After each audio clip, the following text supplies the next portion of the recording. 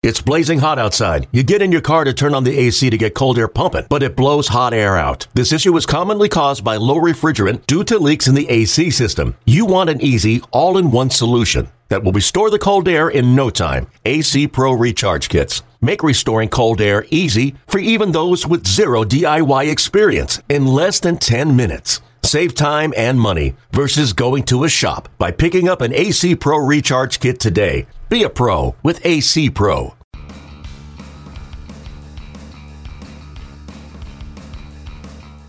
Hey everybody, welcome into another edition of the Pipeline Podcast. Tim McMaster here along with Jonathan Mayo and Jim Callis of MLBpipeline.com. On the podcast this week, we're going to talk about the top 10 high school talent as far as this summer goes. Looking forward to next June's draft, as well as college also. Jonathan and Jim with articles out on Pipeline about that. We're also going to check in on a couple of Yankees pitching prospects, as we had one of our former producers make a run and get some interviews with some Trenton Thunder players, so we'll check in on those players as well. Let's start, though, guys, with the summer talent, and we'll start on the high school side with Jonathan. And obviously the showcase circuit kind of coming to a close. We had the Under Armour game. We had the perfect game, All-American Classic, all of that stuff. And when it's all said and done and you see who performed, Jonathan, you've come out with a top 10 list, and checking in at number one is Brice Turang. Is that different than what you would have said before the summer started? No. It's one of those rare instances where the guy coming in to the start of the summer who was considered to be the top high school guy, if not the top guy overall, remains in that spot. And if we were going strictly based on performance alone, Turang probably wouldn't be number one. He didn't blow people away with his performance, but he did nothing to detract from that evaluation that he was the top guy. He is definitely a shortstop long term. He even showed that he can slide over to second base and play above average plus defense at second, even though he'd never really played there before, but moved around quite a bit for USA Baseball purposes. He's got a good approach to the plate. He's got good speed. There's power to come. So we're talking about a guy who's got a ton of tools and is going to play a premium position for a long time. And while he didn't, win any home run derbies or hit 900 or anything like that, he just was really, really, really good. And will be at the top of most people's boards heading into the spring. I was going to say, I did not get to see Turang. He was the only guy on Jonathan's list who was not at the Under Armour game, although I did talk to a number of people about him. And, in fact, when we did the mock draft for 2018, as soon as the 2017 draft was over, I did have him going with the number one overall pick. Well, I can't remember who had the number one overall pick at the point, but I basically had him compared, echoing what Jonathan said, kind of compared to Mickey Moniak, but Mickey Moniak can play shortstop and might have a little bit more pop in his bat, and that's a pretty good player. Now, Jonathan, you have Ethan Hankins at 2, Kumar Rocker at 3, and I believe Rocker, before the summer started, would have been the top pitching guy, right? What did Hankins do to jump into that spot? Yeah, they're as I wrote in the story, they're almost 1 and 1A in terms of top pitchers. Hankins just was consistently. Rocker was also good. 2 power arms. I think what made Hankins take the leap forward is he commanded the ball a little bit better. He had a much better breaking ball than people had said coming in. But Rocker showed a pretty good breaking ball as well at times, and both have pretty easy power as well. So, and a lot of ways are comparable. I think it's going to be fun to watch the two of them in the spring. Rocker is a little more physically mature. Hankins has some projectability to him. So, there might be more to come. So a lot of people think that he may be, the guy who's the top arm in this class next year. I was just going to say, it's going to be fun, like Jonathan said, to watch those guys, because I do think coming into the summer they were 1 and 1A. They're still 1 and 1A. They're both Georgia products, so they're going to get compared to each other from now until next June. then it's going to be fun to watch. Both those guys did look very good at the Under Armour game. Started the game for both teams and looked very good in the first inning. Jonathan, one more question for you about this list, and that is, and maybe it's not even somebody on the list, but somebody that just missed out on the list, but was there someone this summer who kind of came from off the radar and put themselves right in the middle of things as far as being a first-round type talent next spring? It's a hard one to answer just because, even for my vantage point, and we covered the draft, everyone's off the radar until the summer starts. Yeah. If I had to pick a guy who probably has jumped up the most, one arm and one back sort of come to mind. Matt Liberatore is a guy who really, really improved his stock because he's not a pure power guy. He's got plenty of stuff, but he's more of a pitchability guy. He really knows how to pitch. He's got 3 pitches he can throw for strikes. So he jumped way up because he showed a consistent mastery of his above average stuff. And then Nolan Gorman is a guy who was kind of like a pure raw power guy, but how is he going to hit? He kept doing really, really well in home run derbies. And that, in and of itself isn't anything, but then it showed up in games. He homered in the perfect game, All-American Classic, so he now suddenly is a guy who is of much more interest because it looks like the power is legitimate and will play. There's some holes in his swing. He's got a really strong arm for third base as well. So those are 2 guys who probably coming in weren't top 10 and then now are. All right, let's switch over to the college side of things, and surprise, surprise, a University of Florida pitcher at the top of the list, because that never happens, Jim. But Brady Singer checks in at number 1 for you, the right-handed pitcher at Florida. But he didn't pitch this summer, right? It's just a matter of he was the top guy heading into the summer, and he will be the top guy heading out of it. Yeah, I mean, the college scene's a little bit different than the high school scene, in which the high school guys are all, unless they're maybe injured like Joey Wentz was a couple of years ago and he hit and didn't pitch, the high school guys are all showing their wares all summer, whereas Florida, Brady Singer pitched, 100-plus innings, while winning the College World Series, helping the Gators win their first national title, and there was really no more need to pile extra innings on him. But, yeah, I mean, he's clearly the number 1 guy. I mean, I think it'll be interesting. If the draft were today, it would be an interesting debate. Turang is the up-the-middle guy. Those are hard to find. I think if we were doing a list today, Jonathan, we'd probably rank Turang 1, Singer 2, wouldn't you think? I think so. Just, we both tend to like up-the-middle guys, especially with the upside. And early on, I think we would lean towards the guy with more ceiling, not taking anything away from Brady Singer. But I think when push comes to shove, and not that there's any consensus whatsoever at this point, you would take an up the middle player over a starting pitcher, even as one as good as Brady Singer. Yeah, and so the interesting thing is going to be, I think Turang might rank a little bit higher, overall, or get the slight edge.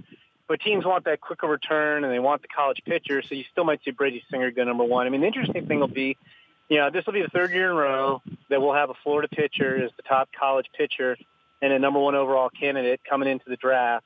2 years ago was A.J. Puck, and last year's Alex Faedo. And both of those guys, it seemed like the more they were under the microscope, the more people nitpicked at them, and then they slid in the draft. And then as soon as they got into pro ball, people were saying, man, I wish we would have drafted that guy higher. Because both A.J. Puck's been very, very good this year. You could argue he might be the best left-handed pitching prospect in the minors.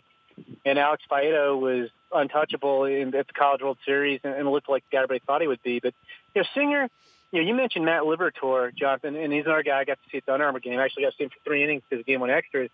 And Singer has, he has more arm strength than Liberatore, and he's a righty versus a lefty.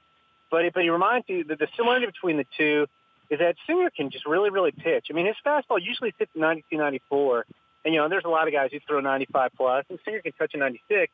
But it's more effective because it has the combination of nasty life, and yet he can put it where it wants, which is not easy to do when it has that much movement.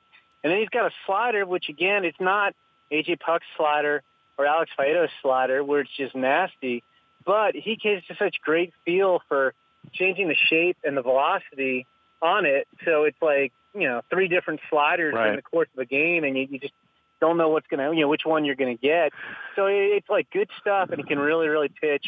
And he is, you talk to anybody, and they mean this in a good way, he is mean on the mound. Like scouts like his makeup.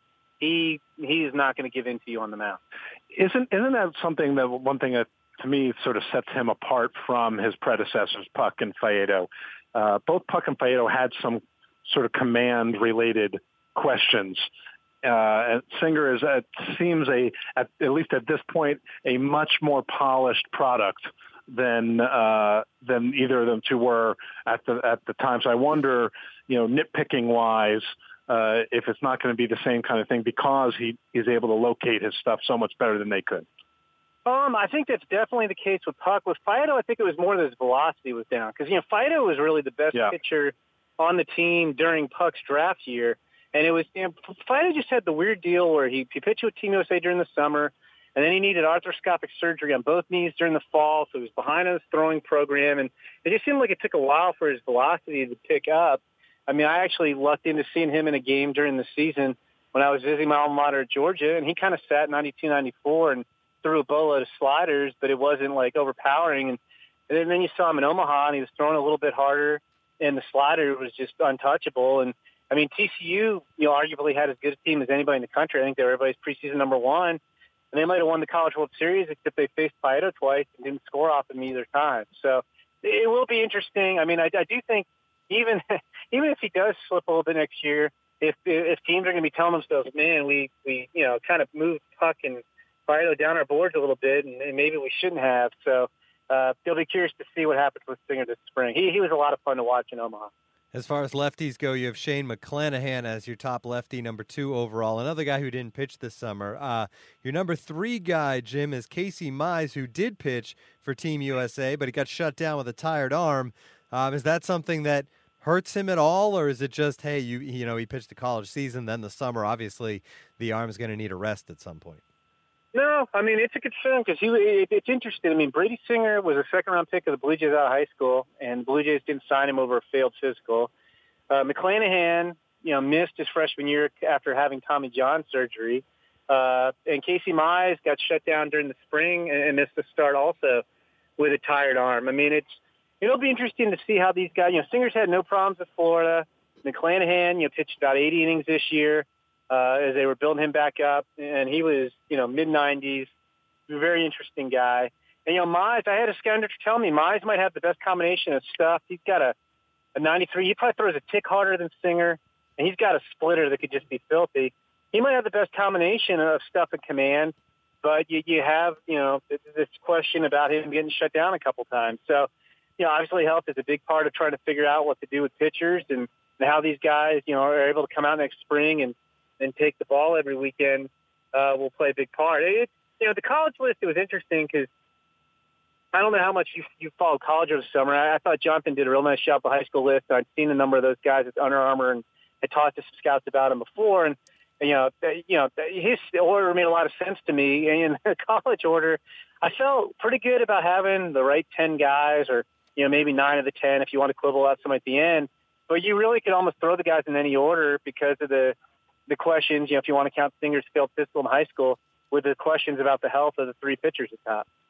Yeah, that is interesting. The top position guy you have is Nick Madrigal, second base shortstop at Oregon State. Now, that jumps out to me because when you think of guys that are going to go real high in the draft, you think they have to be a guy who can stick at shortstop. So is that something that's true of him?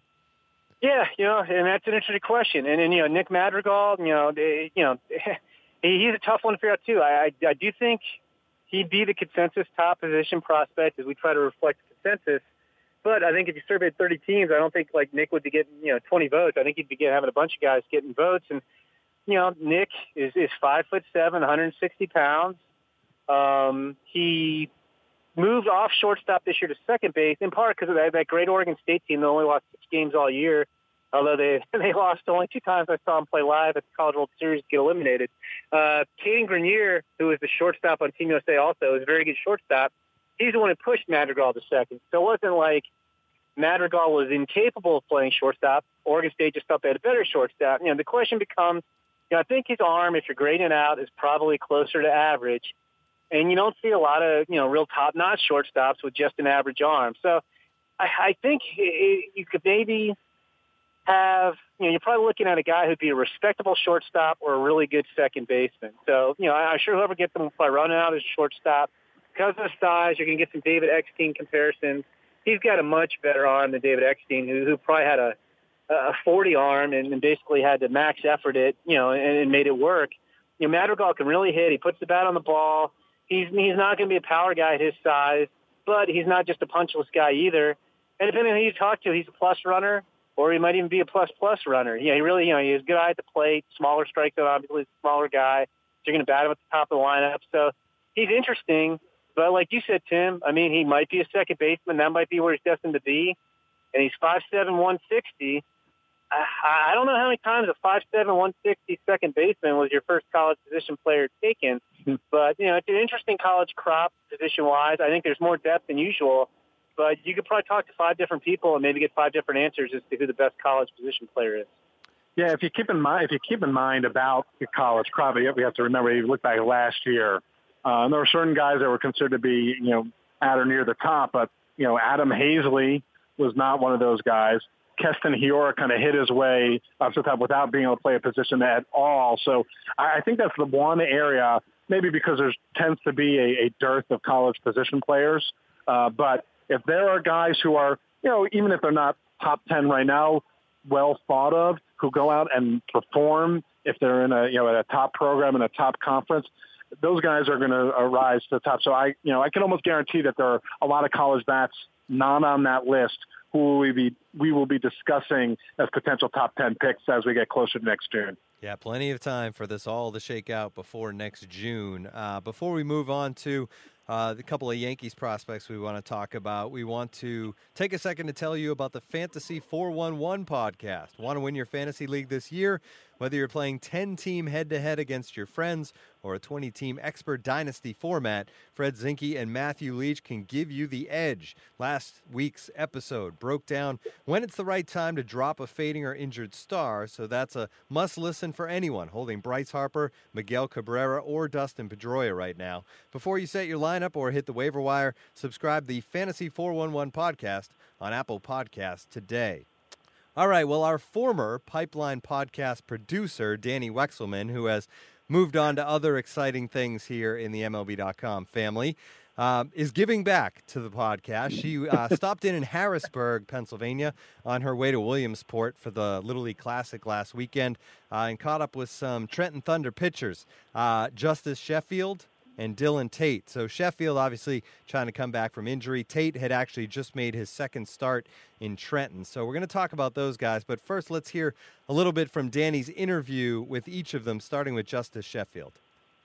You're rehabbing right now. Not the most fun thing in the world, but how's it going? Give me an update on that. Right now it's going good. No setbacks. I got off the mound today. It's been a while since I've been off the mound. I think like 43 days, something like that, since I've actually pitched off the mound. So, it felt good.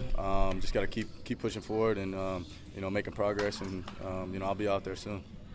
You guys have one of the top farm systems. You're surrounded by a lot of talented guys. Does that push you to want to play better and be better all around? Yeah, for sure. When you're with a group of guys who, want to be in New York and, want to play a part in that team, it just kind of drives you, especially being out here with these guys every day. We have a good team here in Trenton, so our pitching staff has been good all year. So, it definitely drives me to, want to pitch better and, help my team win. What were you working on before you got injured? What are you trying to improve? Yeah, this year's main thing, my main focus was pitching deep in the games, keeping the pitch count low.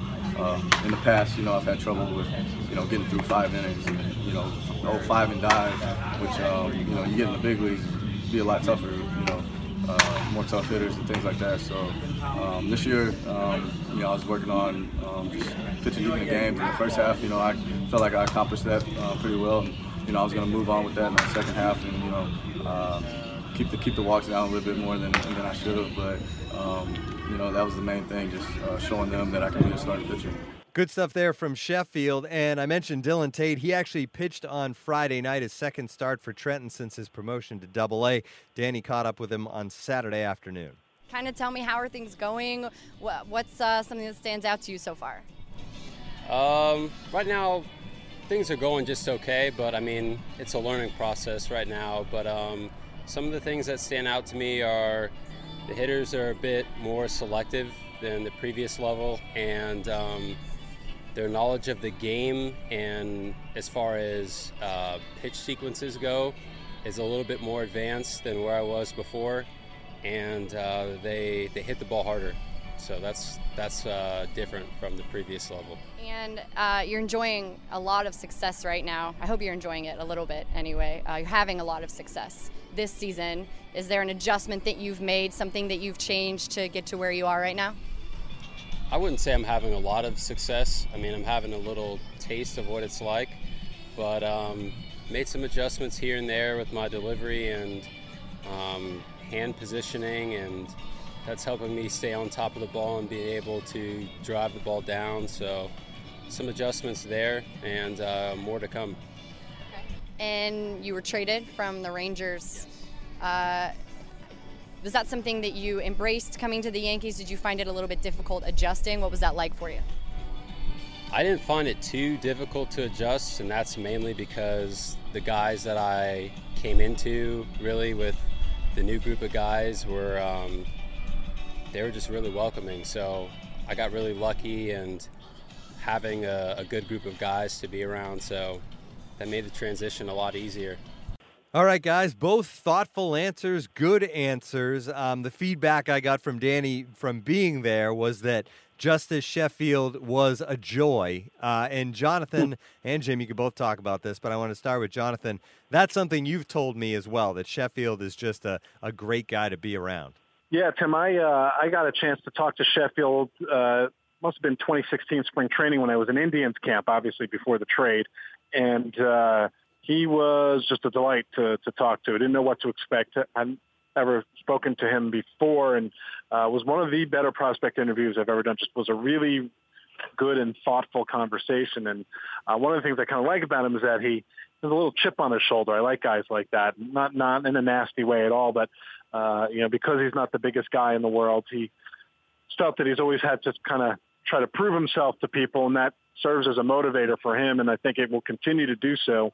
I hope he gets back from injury okay and finish the season off well, because he had been throwing well, for most of this year, and was, moving in the right direction. And I think if and when he gets to New York, fans and media are going to love him, because he is such a good and thoughtful interview. Yeah, he hasn't pitched since July 5th, but it's an oblique strain, which I guess the good news is it's not an arm-related thing. Jim, how far away do you think Justus Sheffield is once he gets healthy and back on track? Obviously, he'd be a lot closer if he hadn't missed the last couple of months. Yeah, I mean, he still, I think, needs to fine-tune his control and command. I mean, the breaking ball has gotten better. He's got a pretty good slider, and he can also throw a curve, and he's got a solid fastball with some run and sink. I think it's just that consistency. And really, I mean, it could be, if you told me he made the jump in June next year, that he took another step forward, I mean, you could see that. And, if it was more, early 2019, that could be also, because he's missed some time this year. But he's not too far away. I think, in terms of the Yankee pitching prospects, Chance Adams would be next in line to get a chance in the rotation. No pun intended, honestly, no pun intended. But Sheffield isn't too far off. Yeah, and it's interesting. Tate, what stood out to me, and you heard it a little bit in that clip we played, but having listened to the entire interview that Danny did, she kept kind of trying to praise him for, making the move to Double-A and getting used to it and all this stuff. And he kept kind of saying, well, I've been okay, but I got to do this. And I've, sometimes it's all right, but I got a lot of work to do. You could tell that maybe if he wasn't humble when he was a very high pick, he's become humble in his time in the minor leagues. And, Jim, he's a guy you've caught up with in the past as well. Yeah, I think the same spring training that Jonathan talked to Justus Sheffield, I talked to Dylan Tate. they were both with a different organization at the time. Tate was with the Rangers, and he was pretty humble then too. He was very introspective. He was a very good interview. I feel like Jonathan and I have had a lot of luck, or maybe just everybody's really good interviews. But that struck me the last 2 or 3 spring trainings. And, it was interesting because the day I saw him pitch, he was 94, 97 with a filthy slider. And then, lo and behold, a couple months later, we're hearing about how his stuff's down and the Rangers traded him real quick and kind of an enigma. I don't know, Jonathan, if you saw him at all in the fall league. He pitched some, but it was kind of brief 1-inning stints. And, he's flashed the stuff at times. The mid-90s fastball, the upper 80s slider that made him, the number 4 overall pick in 2015. You look at the numbers, they've been good, but not dominant. I still am trying to figure out what exactly to make of him. I'm actually a tiny bit surprised that he's still starting. I kind of expected that the Yankees would have moved him to the bullpen by now. But I understand from a development standpoint, you want to exhaust every possibility of a guy starting unless you think there's absolutely no chance. And, he has shown that he has the stuff to do it. But because there wasn't a track record in college, a lot of people wondered whether or not he'd be a starter long term. And then the struggles he had in his first full season, I think, added to that.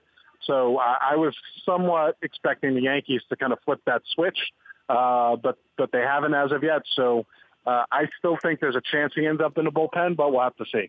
He's righted the ship a little bit, it seems like, though, right, guys? Since he came over to the Yankees, it seems like, I don't know if a change of scenery or what, but is his stuff, has it ticked back up to what it once was, Jim?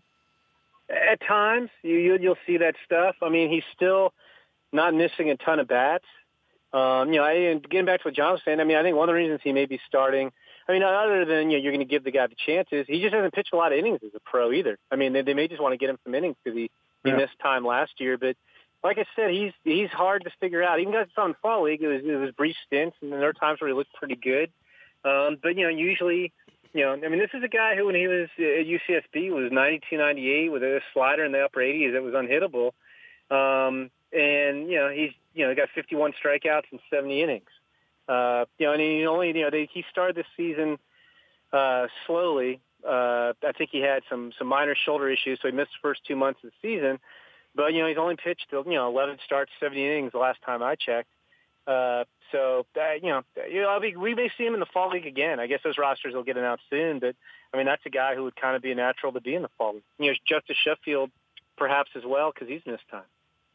All right. Well, one more thing I wanted to touch on before we say goodbye for this edition of the podcast is that on Sunday, the Phillies started J.P. Crawford at third base for the first time in his pro career down in AAA, and he continued to swing a hot bat. He was 3 for 5 in that game. He's been really good lately after a slow start to the season, but September call-ups are coming soon.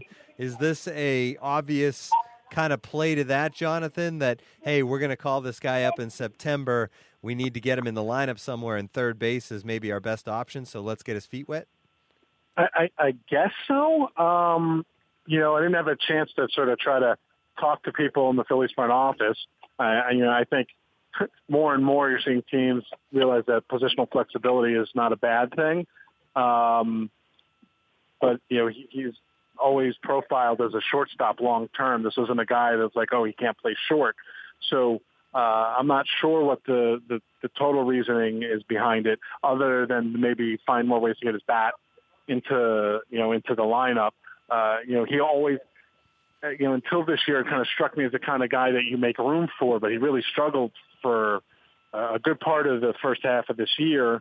And frankly, he never really put up great numbers in the minors. I was never that concerned. He was always young for the level. Still is really, really young. The fact that he started to bring the bat around, maybe they were looking towards that September call-up and wanting to let him continue to swing the bat so they can move him back and forth between both positions on the left side of the infield. Profile-wise, he fits better at short, right, Jim? He's not a big power guy. Yeah, no question. I'm a Jonathan. I don't understand it at all, because it's not like the guy's bat is so good that it's like, oh, we got to get the guy's bat in the lineup. If you're going to play a guy at third, maybe you play Scott Kingery at third. If you're looking to get a guy, Phillies are looking for an infielder to get the bat into the lineup. But No, I mean, and Jonathan was exactly right. I mean, one of the best things about J.P. Crawford, even when he didn't hit, was still one of the best things about J.P. Crawford is that he can really play shortstop really, really well. So if you put him at third, you're losing the value he brings you at shortstop. And then I just don't see how the bat profile at third base at all with the way he's played the last couple of years. I mean, as you mentioned, he's played better as of late. But, I mean, I think even if you're going to be, let's give him the benefit of the doubt. He's young. And, I mean, what are you going to project him out as, Jonathan? Like right now, if you're going to go on the high side, maybe like a 270 hitter with 12 home runs a year? Like that's right, not yeah. Even at his best, let's say the bat is a tiny bit better than the 270 even. Let's say it does click finally. But he's 12 to 15 homers at best. And you're talking about a guy who could be a Gold Glove shortstop. So, like, I'm basically I don't get that one at all. To be honest with you, I really don't. Well, maybe it's a very short-term move. We will certainly see, and I would think the way he's hit lately, we will definitely see him at some point in the month of September up with the Phillies. Why not? That'll do it for another edition of this Pipeline podcast. Thanks to Jonathan and Jim, as always, for joining us. We will be back with you next time on the MLB Pipeline podcast.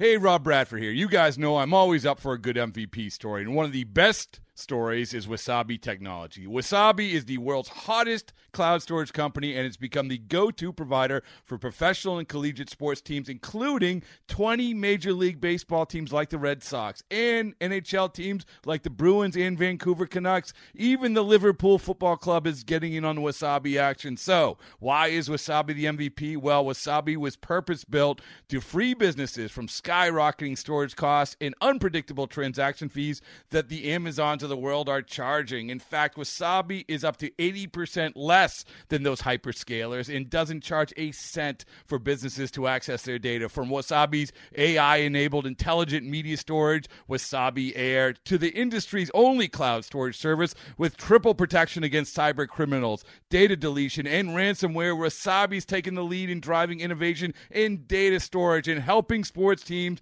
to unleash the power of their data. Wasabi, another Boston-based championship team.